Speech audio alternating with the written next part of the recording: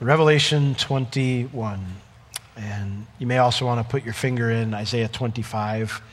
I'll be referencing that a little bit later on. Revelation 21 and Isaiah 25.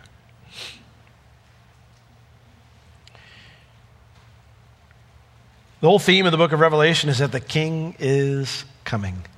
And you know, it's interesting because even as we get to the end, that's one of the last things that Jesus says, "Behold, I come quickly," in chapter 22. It reminds us, you know.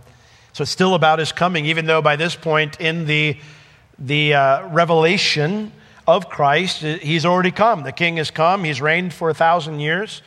Revelation 21, verse 1, took us to the end of time and into eternity. Satan has been judged forever in the lake of fire, as are the unrighteous. And so it might be tempting to ask, well, what's left to discuss, right? I mean, we're done. And yet, there are 2 more chapters left in this book of Scripture. These 2 chapters are important because what life will be like, where we will be, you know, those are questions that we still need to answer. You know, what happens in eternity, you know? What will life be like for a resurrected believer after they're raised? Where will we live? What will we do? Well, this morning we're going to see that our future home will be glorious. Whatever it is that's going on there. So, chapter 21, we begin in verse 2. It says, "And I, John, saw the holy city, New Jerusalem, coming down from God out of heaven, prepared as a bride adorned for her husband. And I heard a great voice out of heaven saying, 'Behold, the tabernacle of God is with men. And he will dwell with them, and they shall be his people. And God himself shall be with them and be their God.'" Here we see the first thing that is addressed in regards to our future home is where we will live. Every time John says, "I heard" or "I saw" in Revelation, it indicates a change in his focus. Sometimes even a change into a whole new topic. And so the focus this time, after he concludes the wrap-up of the end times into eternity, he focuses now on a new city. He says, "And I, John, saw the holy city." Literally in the original language, the city, the holy one. In other words, this city is opposed to every other city on the earth. This one is set apart. It is pure. It's divine. It is solely dedicated to God's purposes. It is New Jerusalem. Literally, Jerusalem, a previously unknown one. In other words, this is a brand new place. This is not the Jerusalem we're familiar with, that we have studied so much of in our study of the book of Daniel and Ezekiel and Revelation. This is a brand new, not the Jerusalem on earth city. And it tells us that it comes down, descends from God, from out of heaven. So this is a city that is made by God and given to us as a gift. Now, Jesus talked about preparing this city in John chapter 14, verse 2. In John 14:1, Jesus said, "Let not your heart be troubled. You believe in God, believe also in me. In my Father's house are many mansions. If it were not so, I would have told you. I go to prepare a place for you." That's a reference to the New Jerusalem. Other references in Scripture are found in the book of Hebrews. Hebrews 11, verse 10. It speaks of Abraham looking for this city. It says in 11:10 that Abraham, by faith, he looked for a city which has foundations. It says, whose builder and maker is God. Hebrews 11:16. But now this is referring to the Old Testament saints who died in faith. They desire a better country, that is, a heavenly one. Wherefore God is not ashamed to be called their God, for he has prepared for them a city. We read about it in Hebrews chapter 12:22. You've not been brought to Mount Sinai. You know, that was scary, right? That was terrifying. Even Moses himself, who knew the Lord probably better than anybody there, he quaked being in the presence of God. But this city, there will be no quaking, nothing to fear. It says, you are come unto Mount Zion, unto the city of the living God, the heavenly Jerusalem.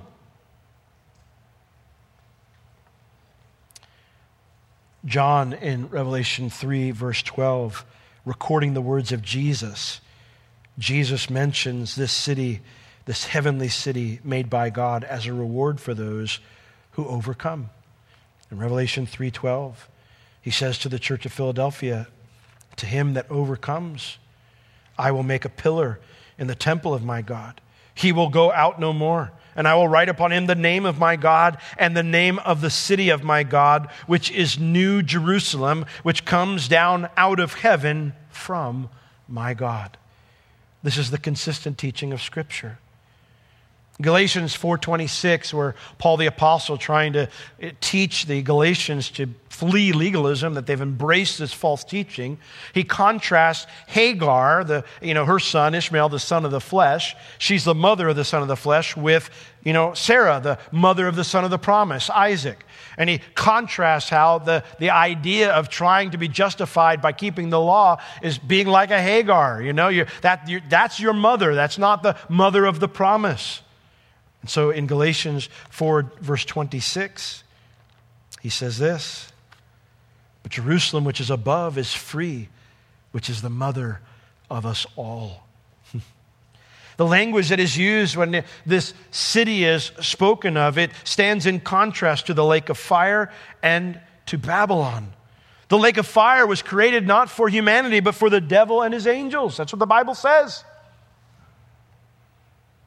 The heavenly Jerusalem was created for God's people, the ones that he made, created for mankind. Babylon was the mother of harlots, a false city that betrayed and led astray. But the New Jerusalem is our true mother. It's the home of a bride. It mentions here in Revelation chapter 21:2 that this city descends from heaven, prepared as a bride adorned for her husband. The word adorned there is cosmeo. It's where we get our word cosmetics from. The city isn't just complete. It's beautifully decorated like a bride on her wedding day. It's a gift from the Lord to us. Now, people say, well, is this a real city? Yeah, it's a real city because we get real dimensions, real measurements for the city later on in the chapter. This city is indeed a city, the size and kind of which humanity has never fathomed. But it is a literal city that descends from the literal sky, as John sees here. Now, the question, of course, is, well, when does this city arrive? I say not soon enough. I'm ready. I'm ready to go home. But when does this city arrive? Is it in the eternal state with the new heaven and the new earth? That seems most natural here in the text here, but that does seem to contradict the words of Jesus, who says he will bring us into this city when he returns for us. In John 14:3, right after he says, I go to prepare a place for you, he says, and if I go to prepare a place from you, when I come to get you, I'm going to take you to be where I am. So the idea is that is our home. He's going to take us there immediately. So then does that mean that the New Jerusalem, that we'll be in it when we get raptured and then we'll descend with it to earth during the millennial kingdom? That seems to make sense, but that creates some issues too, because the very next verses say there'll be no more death, and we know that death isn't destroyed until the end of the millennium. So when does it descend to the earth? I don't know. For sure, I should say. I have an idea. I do want to point out that good, solid Christians have disagreed on when this happens, so it's not something to argue about.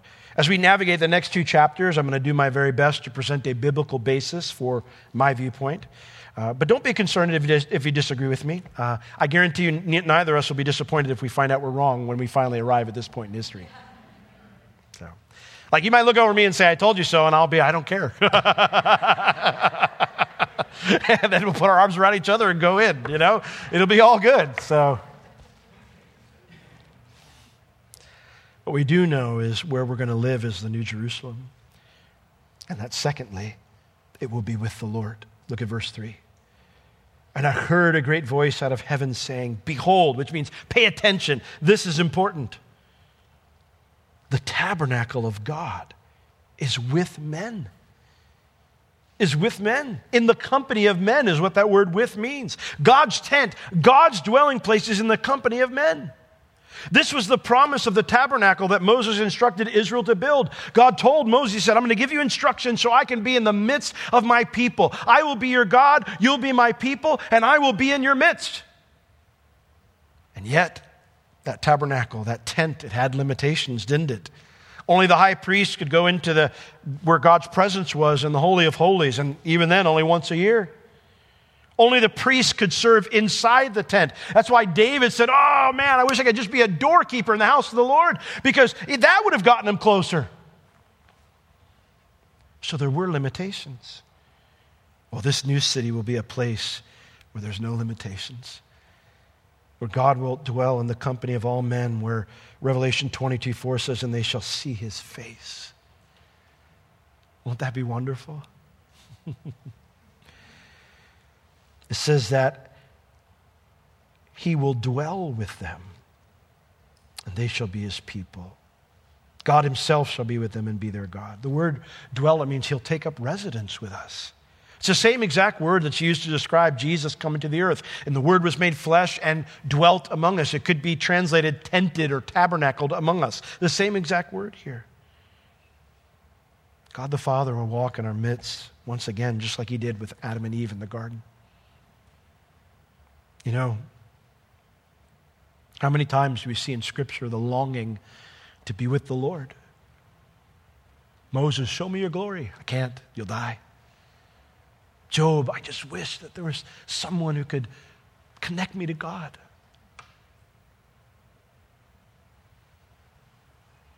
Paul the Apostle, it's one thing I do. I just want to know him better. Well, then we'll know even as we're known, face to face. See through a glass darkly now, but then face to face. There are so many things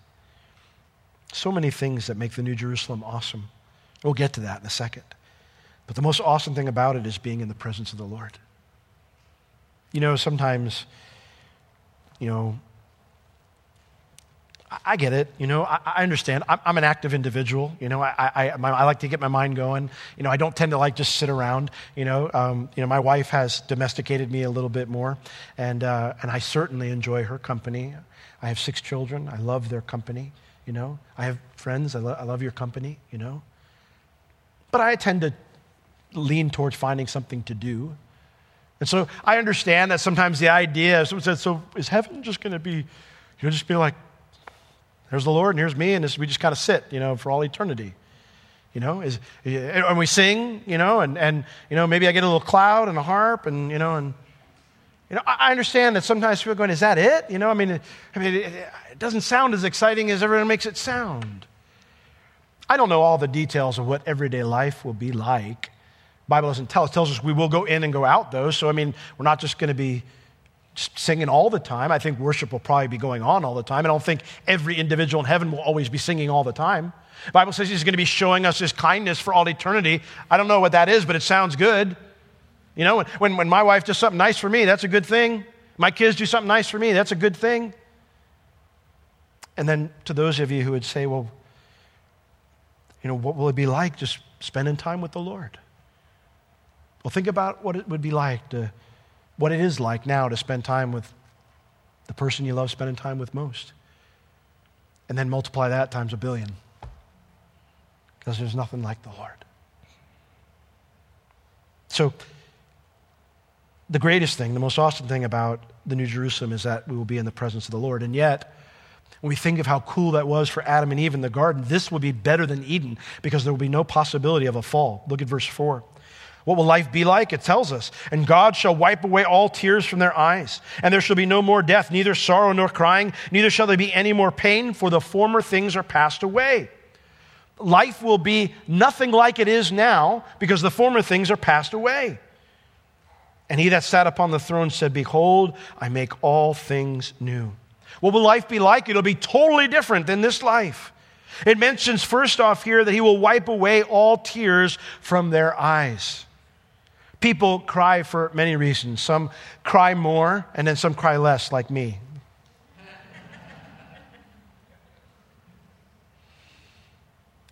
Emotional tears, They contain more stress hormones and natural painkillers than other types of tears, like the tears you get when someone's cutting an onion. These types of emotional tears are more powerful, both physically and emotionally. When we cry those tears, it is to relieve the stress and the pain that we're experiencing, or because the stress and the pain has been recently relieved. Both kinds of tears will be wiped away in that moment. Why? Well, it tells us there shall be no more death. No more death. Now, because Revelation 20, verse 14 states that death is thrown into the lake of fire after the millennial kingdom, almost all Bible teachers believe verses 4 through 8 refer to the eternal state. And to be frank, the most natural and simple chronology and context of these verses points to this referring to the eternal state, the new heaven and the new earth. But there are some things I'd like to point out. The Bible teaches us that resurrected believers experience the end of death long before the new heavens and the new earth. In 1 Peter chapter 1, verses 3 and 4, it explains to us that our situation when we are raised from the dead is radically different than it is for us now. It says in 1 Peter chapter 1, verses 3 and 4, "Blessed be the God and Father of our Lord Jesus Christ, which according to his abundant mercy has begotten us again, made us alive again, unto a living hope, through the resurrection of Jesus Christ from the dead, to," this is where we end up, "to an inheritance incorruptible and undefiled, and that fades not away, reserved not in eternity, but in heaven for you." We begin this experience of incorruptibility. We read about it in 1 Corinthians 15 when it says that we shall all be transformed. The corruptible shall put on incorruptible. The mortal shall put on immortality. That is our experience the moment that we are raised from the dead. When Jesus raptures us and we are with him, we enter into that eternal state in the sense of our experience, what our bodies experience. And if these blessings are ours the moment that Jesus resurrects us and takes us to heaven, it would seem odd to me for resurrected believers to cry at the end of the millennium. What is there to cry about? We've not experienced death. We've not experienced loss, pain, or any of the other things mentioned here. In addition to this, I would like to point out that there's a similar passage in Isaiah 25. Isaiah 25 to Revelation chapter 21, verse 4.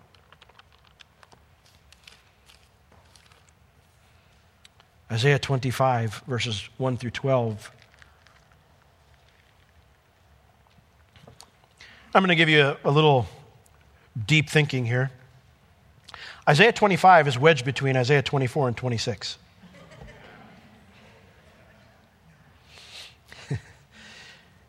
The context of Isaiah 25, therefore, is crucial. Isaiah 24, which comes before Isaiah 25, I know, deep thinking, explains the prophet predicting God's judgment upon the world during the Great Tribulation. You read through it and you see it. We've actually quoted Isaiah 24 through our study of Revelation. Isaiah 26, which comes after 25, is a song Israel will sing in the millennial kingdom. So Isaiah 25 comes between the judgment during the Great Tribulation and the song Israel's going to sing in the millennial kingdom, which would then suggest that the events of Isaiah 25 are in between those two events, correct? Isaiah 25, verse 1. "O Lord, you are my God. I will exalt you. I will praise your name." Why? "For you have done wonderful things. Your counsels of old are faithfulness and truth." And how has God shown this? "For you have made of a city a heap, of a defense city a ruin, a palace of strangers to be no city. It shall never be built," the King James says, but the idea is rebuilt. "Therefore shall the strong people glorify you. The city of the terrible, awesome, ruthless nations shall fear you." In other words, God destroys a city and the nations as a result fear him. The awesome nations, the ones who have been ruthless. We see that in Revelation when God destroys the city of Babylon.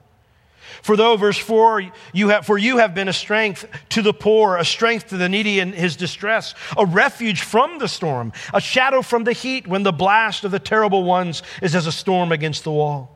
"You shall bring down the noise of strangers as the heat in a dry place, even the heat with the shadow of a cloud. The branch of the terrible ones shall be brought low." And in this mountain, contextually it's referring to Jerusalem, shall the Lord of hosts make unto all people a feast of fat things, a feast of wines and the lees, of fat things full of marrow, of wines and the lees well refined.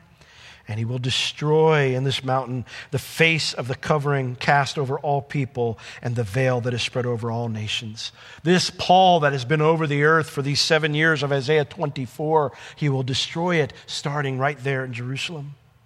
Verse 8, he will swallow up death in victory, and the Lord will wipe away tears from off all faces, and the rebuke of his people shall he take away from off all the earth, for the Lord has spoken it. And it shall be said in that day, lo, this is our God. We have waited for him, and he will save us. This is the Lord. We have waited for him. We will be glad and rejoice in his salvation. For in this mountain shall the hand of the Lord rest, and Moab shall be trodden down under him. And then it goes on talking about what God destroyed to rescue his people. And so these are where these ideas in John's mind come from about wiping away tears, death being destroyed. The idea is that for the resurrected, it is already destroyed. We will never experience it again. And so while Revelation 21 verses 4 through 8 certainly explains how things will be in the eternal state, the truth is resurrected believers begin to enjoy these blessings before the eternal state starts.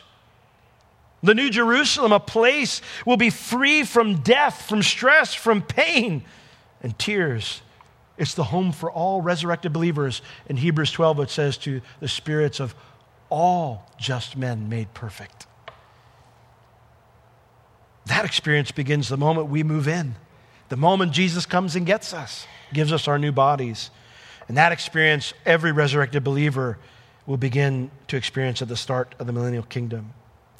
And thus, I hold with Dwight D. Pentecost, who believed that these verses don't refer to an either or. They refer to both the millennium and the eternity. I don't think an either or is necessary because the conditions of eternity start for all resurrected believers immediately. There will be no death, no sorrow, no crying or pain in the New Jerusalem, just as there will be none of those things in the new heaven and the new earth. And can you imagine what that will be like? Can you imagine a place where you're never separated from those you love? Where you never have to worry about death? I remember the first time I lost a loved one. I was a very young pastor. I had not done a memorial service, so this was going to be my first time. A lot of focus had to go in prepping for that and obviously ministering to the family. I did the memorial service, held it together, went to the graveside, did the service there. Everyone left. I remember I got in the car, and I did not turn the car on. I sat there with this huge, huge pain in my heart. And I grieved. I grieved for a good 2 hours, crying out to the Lord. I said, this is wrong, wrong, wrong, so wrong. You have to explain this to me because I'm not leaving until I understand. As I went through my Bible and I prayed and I talked to the Lord, I realized it's wrong because it's wrong. It was never the way God intended it to be. God did not create death. Death entered by sin, the scripture says. Death is not a part of God's plan. Don't let everyone ever tell you death is a natural cycle of life. No, they're the antithesis of life. It's no natural cycle. That's why God destroys it. It's an enemy. It's not a part of the plan of God. An enemy to be defeated.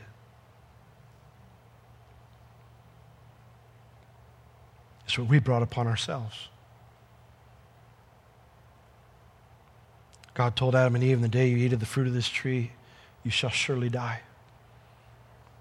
And when man sinned, death entered in. Can you imagine what it would be like to never have to experience that feeling again? Never have to say goodbye again.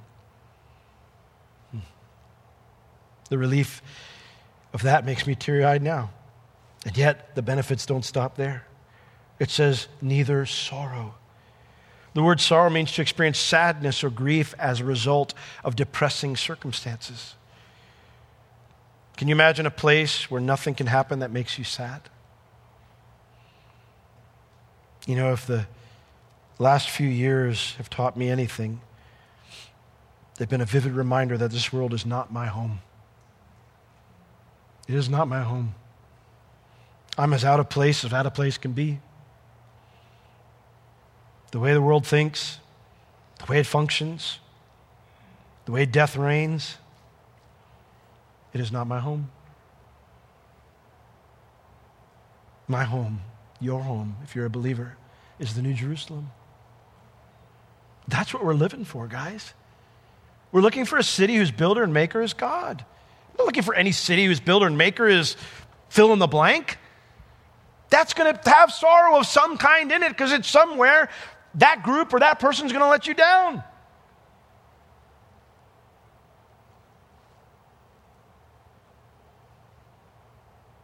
No more pain. Neither crying, neither shall there be any more pain, no more suffering. Pain can be immediate and intense, can also be continuous and draining. Neither of those will exist in the New Jerusalem. Amen? No waking up and ay! And no laying in bed at night trying to just sleep through it. Neither. God. No more suffering. There will be no stubbed toes, no broken bones, no cuts, no malignant lumps, no headaches, no soreness, no inflammation, no disease, and no doctors. That was not a critique, by the way. Doctors are great. Thankful for them. But your services will no longer be required. Dr. Jesus will have the fix. Our new bodies will be fitted for this New Jerusalem, and they will not require the same things our earthly bodies need to exist. Doesn't that sound great? You know? Doc's like, well, you need to get more exercise. And I'm like, I would, but my back does not agree with you. No more of that. Why? For the former things are passed away. Because none of these things will exist in our eternal state. The old way that we existed will have ceased to exist. Doesn't that sound great? So I say not soon enough. It'll be a totally new way of life. Look at verse 5. And he that sat upon the throne said, behold, pay attention, this is important. I make all things new. The word there, new, that which is previously unknown, that which is superior to the old. Listen, our present bodies are beautiful creations. I remember when I broke my foot a couple years ago, doctor was explaining to me the process of how this works. Gave me all this paperwork, and I read through it, and then of course, I went online and studied some more things, and I was learning about, how this works, and I'm like, how does anyone not believe in God when this is how my foot's going to repair itself? I'm like, how on earth do we think that just happened? That's ludicrous. It's like, if I wasn't a believer, I'd be like, that's magic or witchcraft or something like that. It sends, well, I don't need to give you all the details. Anyway, it recreates a whole new bone that's exactly the same as the one used to be. It takes about 2.5 years for the healing process to occur, but it is. How does it know? How does it happen? Our bodies are beautifully, David correctly said, we are fearfully and wonderfully made. But as beautiful as our present bodies are, they have great limitations. Our new bodies will not have those. Our new bodies will likely not need to eat, likely not need to sleep. And what we eat won't be able to affect us negatively.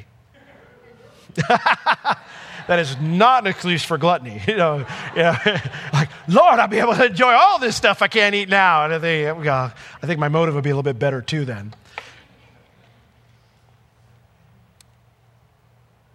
In the same way, though, working won't wear us out. First, how do you know that? 1 John 3, verse 2, it says, behold, brothers, we don't know exactly what we're going to be like. Beloved, now are we the sons of God? It does not yet appear what we shall be. We don't know everything, but we know this. We know that When he shall appear, we shall be like him, for we shall see him as he is. Well, what's he like? Isaiah 40:28. This could be a whole study on its own, but just give you an idea. Isaiah 40:28 tells us, have you not known, have you not heard that the everlasting God, the Lord, the creator of the ends of the earth, does not faint, neither is weary? Right? So if we're going to be like he is, we will not grow weary either. How does that work? Like our biology? I don't know. But I know that the old way of how this body works will cease to exist. And my new body will function in a completely different capacity that is fitted for the New Jerusalem. You say, man, that sounds great. Some might say, too good to be true. Almost like a fairy tale. And so I find it interesting that at the end of verse 5, God tells John, it's really going to happen, John. This isn't fairy tale. And he said unto me, write, for these words are true and faithful. He, the one on the throne, the Lord, no angel is sent to relay this message to John. The one who walked with John, the one who knew John, the one who John knew, the one who John said, that which we have heard, we have touched with our own hands, that which we've seen with our own eyes, we relate to you. Because our joy is in fellowship with that one, and we want you to have that fellowship too. That one that John knew, the Lord, he speaks to him and he says, write. It means you must write this down. Don't leave this out, John. For these words, they are true and faithful. True means genuine, real, not imaginary, factual. And then faithful, trustworthy, reliable. When John heard these words from the one who walked with him, he knew they were true because he knew the source of the information was trustworthy. And so we come right back to where it all starts. The question of faith. Faith is trusting God, not just that he exists. Oh, I believe. Yeah, the demons do too. Faith is trusting who God says he is, what he says he'll do, what he says is right, what he says is wrong, what he says is true, what he says is false, and then living our lives accordingly. And so when we are confronted with the realities of pain, sorrow, death, it brings into question our faith, right? Do we really believe? Do we really believe what God says, that he is who he is? Every decision we make, every action we take is a reflection of what we believe. And when it comes to whether God is worth obeying or serving or laying down my rights, my choices reflect whether or not I believe he is truly good. Whether or not I truly believe that this is the future he has promised me. And so, when we face sorrow, pain, or death, do we believe that our last breath here becomes our first breath there? Do we believe that depressing circumstances and physical and emotional pain are temporary? That it's worth pushing through and continuing to obey because of what God promises us is waiting in eternity? These are the questions every Christian has to wrestle with at some point. And I believe the Lord would say to you this morning, just as he said to John, it is true. It is real. It is not a fairy tale. Well, we get to verse 6 now in Revelation 21, and God here makes a final appeal to mankind. It says, verse 6, and he said unto me, the Lord, same one who's been speaking this whole time to John, he said unto me, it is done. God, at this point, has done everything he promised he would do. And thus we get a closing appeal and a closing warning to every human being from their Creator. He says, I am Alpha and Omega, the beginning and the end. John opened the letter of Revelation with these words from Jesus, and now the Lord closes his address to John with the very same statement. I am eternal. I am omnipotent. No one can stand against me. We see the whole book of Revelation proves that. The whole world can come in rebellion to God, and the Lord just says, it's over. And yet here's the words that the Lord says in light of the fact that no one can stand against him. And it's this: none of you need to stand against me, because I don't want to stand against you. He says, I will give unto him that is athirst from out of the fountain, out of the spring of the water of life, freely. What's the water of life? Jesus mentioned it in John chapter 4. Someone else pointed out to me, he mentions it again in John 7. In John 4, the woman at the well, Jesus said to her, whosoever drinks of this water, the water at the well, they'll thirst again. But whosoever drinks of the water that I shall give him shall never thirst. But the water that I shall give him shall be in him a well of water springing up into everlasting life. Are you thirsty this morning? Stop trying to quench it with something else. You're going to have to keep going back to that well over and over, or you're going to have to go from well to well to well to well, just like the woman at the well had been doing, because nothing except the water of life can satisfy. And unlike everything else out there that does have a price tag, the Lord already paid the price for the water of life, and he offers it freely. The word there, freely, means without cost. This is God's consistent offer. Isaiah chapter 55, the Lord says the same exact words. Hundreds of years before Jesus uttered the words that he did to the woman at the well. Isaiah 55:1, Ho, everyone that thirsts, come you to the waters, and he that has no money, come you, buy and eat. Yea, come, buy wine and milk without money and without price. For why do you spend money for that which is not bread, and your labor for that which does not satisfy? Hearken diligently unto me, and eat you that which is good, and let your soul delight itself in fatness. Incline your ear and come unto me. Hear, and your soul shall live. And I will make an everlasting covenant with you, even the sure mercies of David. What were the sure mercies of David that he promised him? He said, if your son disobeys me, I won't cast him off. I'll chasten him, but I won't cast him off. I will be loyal to him. Agape, hesed, the unconditional devotion of God. This has always been God's offer to humanity.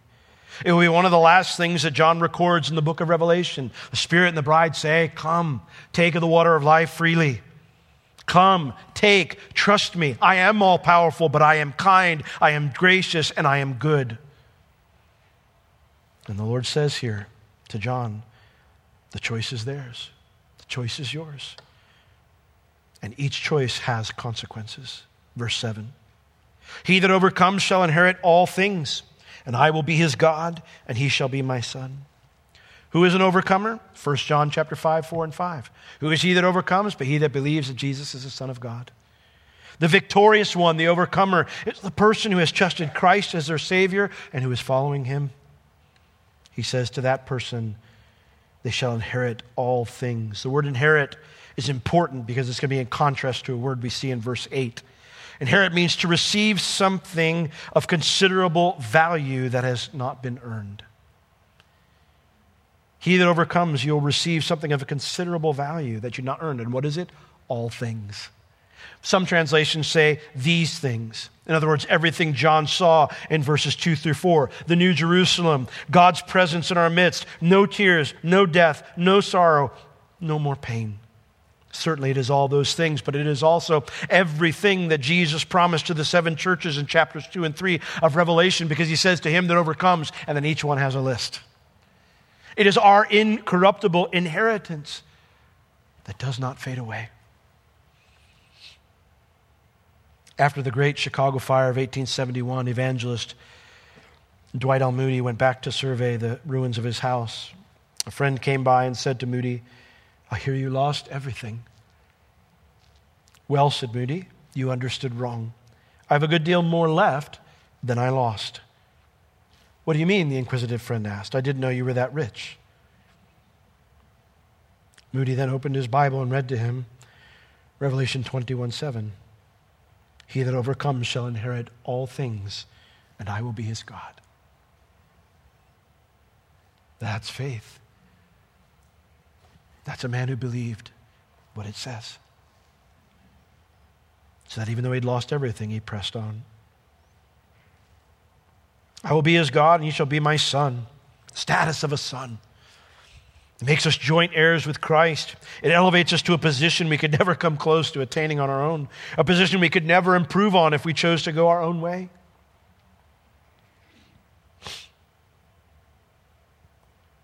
In 1 Corinthians chapter 3, verses 21 through 23, Paul addressed a segmented, fragmented group of believers who were fighting with one another. They'd gotten into factions, and they said, I follow Paul, I go to the first church of Paul, well, we follow Peter, we're the first church of Peter.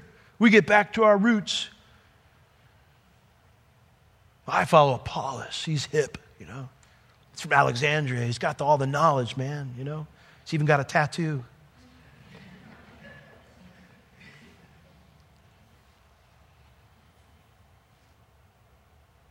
Paul says to them after correcting them for this sectarian mindset, therefore let no man glory in men. That should be like on all of our, if you own a radio, or like a computer, or like some type of headset that gets a podcast or some type of show in there, you need to put that on there. Therefore, let no man glory in men. Because you don't need to. For all things are yours. We don't need to glory in joining some group or being part of some group or following some person because we already have everything. How would you feel if your kid, and here you just blessed them, on Christmas, whatever, and you got them everything that was on their list, and it was a joyful moment, and then they up and walked out and went out the door, and they said, where are you going? And so my friend Tommy, I think there might be something over there for me. Dude, you got everything you need right here. What could Tommy have that you don't have? And that's the thing, we are Christ's. All things are already ours. What else do we need to grasp for? Well, what other thing do we need to be connected to find meaning in life or happiness or security or safety? He says, whether Paul or Apollos or Cephas or the world or life or death or things present or things to come, they're all yours. And you are Christ's and Christ is God's. When we understand this truth, we view the world differently. We view our decision-making differently. Because all these things, they don't have a hold on me because I've been elevated to joint heir status with the one who already holds them all. See, I want to join myself to this group, and that's where I'm going to find fulfillment. Good luck. You'll be disappointed. But as you walk in Christ, and He's the one that you follow behind, you already have everything. John 10:10, it says, the thief comes to steal, kill, and destroy, but Jesus said, I have come that you might have life, and that more abundantly. Life on a different level. Now and for all eternity. All things are ours. If you're a believer in Christ, you already have everything. Now, the right choice is obvious here, and yet many will take the other option, and thus, after God's appeal, He gives a warning as well. Verse 8. But the fearful, the unbelieving, the abominable, the murderers, whoremongers, sorcerers, idolaters, and all liars shall have their part in a lake which burns with fire and brimstone, which is the second death. In contrast to he that overcomes, but as for the fearful, it means the cowardly ones, those who feared man instead of the Lord. The unbelieving, those who trusted in themselves instead of the Lord. The abominable, this word is often used to describe idolatry, but since idolaters is mentioned later, this has more to do with the attitude than the action of idolatry. It means those who have polluted themselves by having a shameless attitude towards the things the Lord says He hates.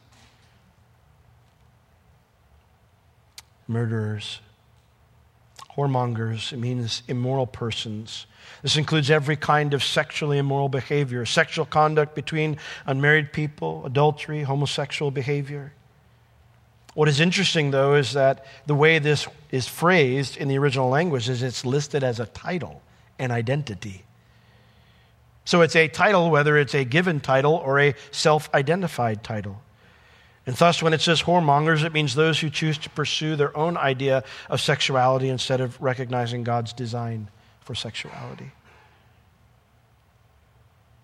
Sorcerer is pharmakos in the Greek. It means a poisoner, one who used drugs to pierce through the natural and into the supernatural. And thus it is those who would elevate their state of being through the use of drugs instead of being empowered by the Holy Spirit. Idolaters, those who would worship something other than the Lord. And then, interestingly enough, it says, and all liars. It doesn't just say liars.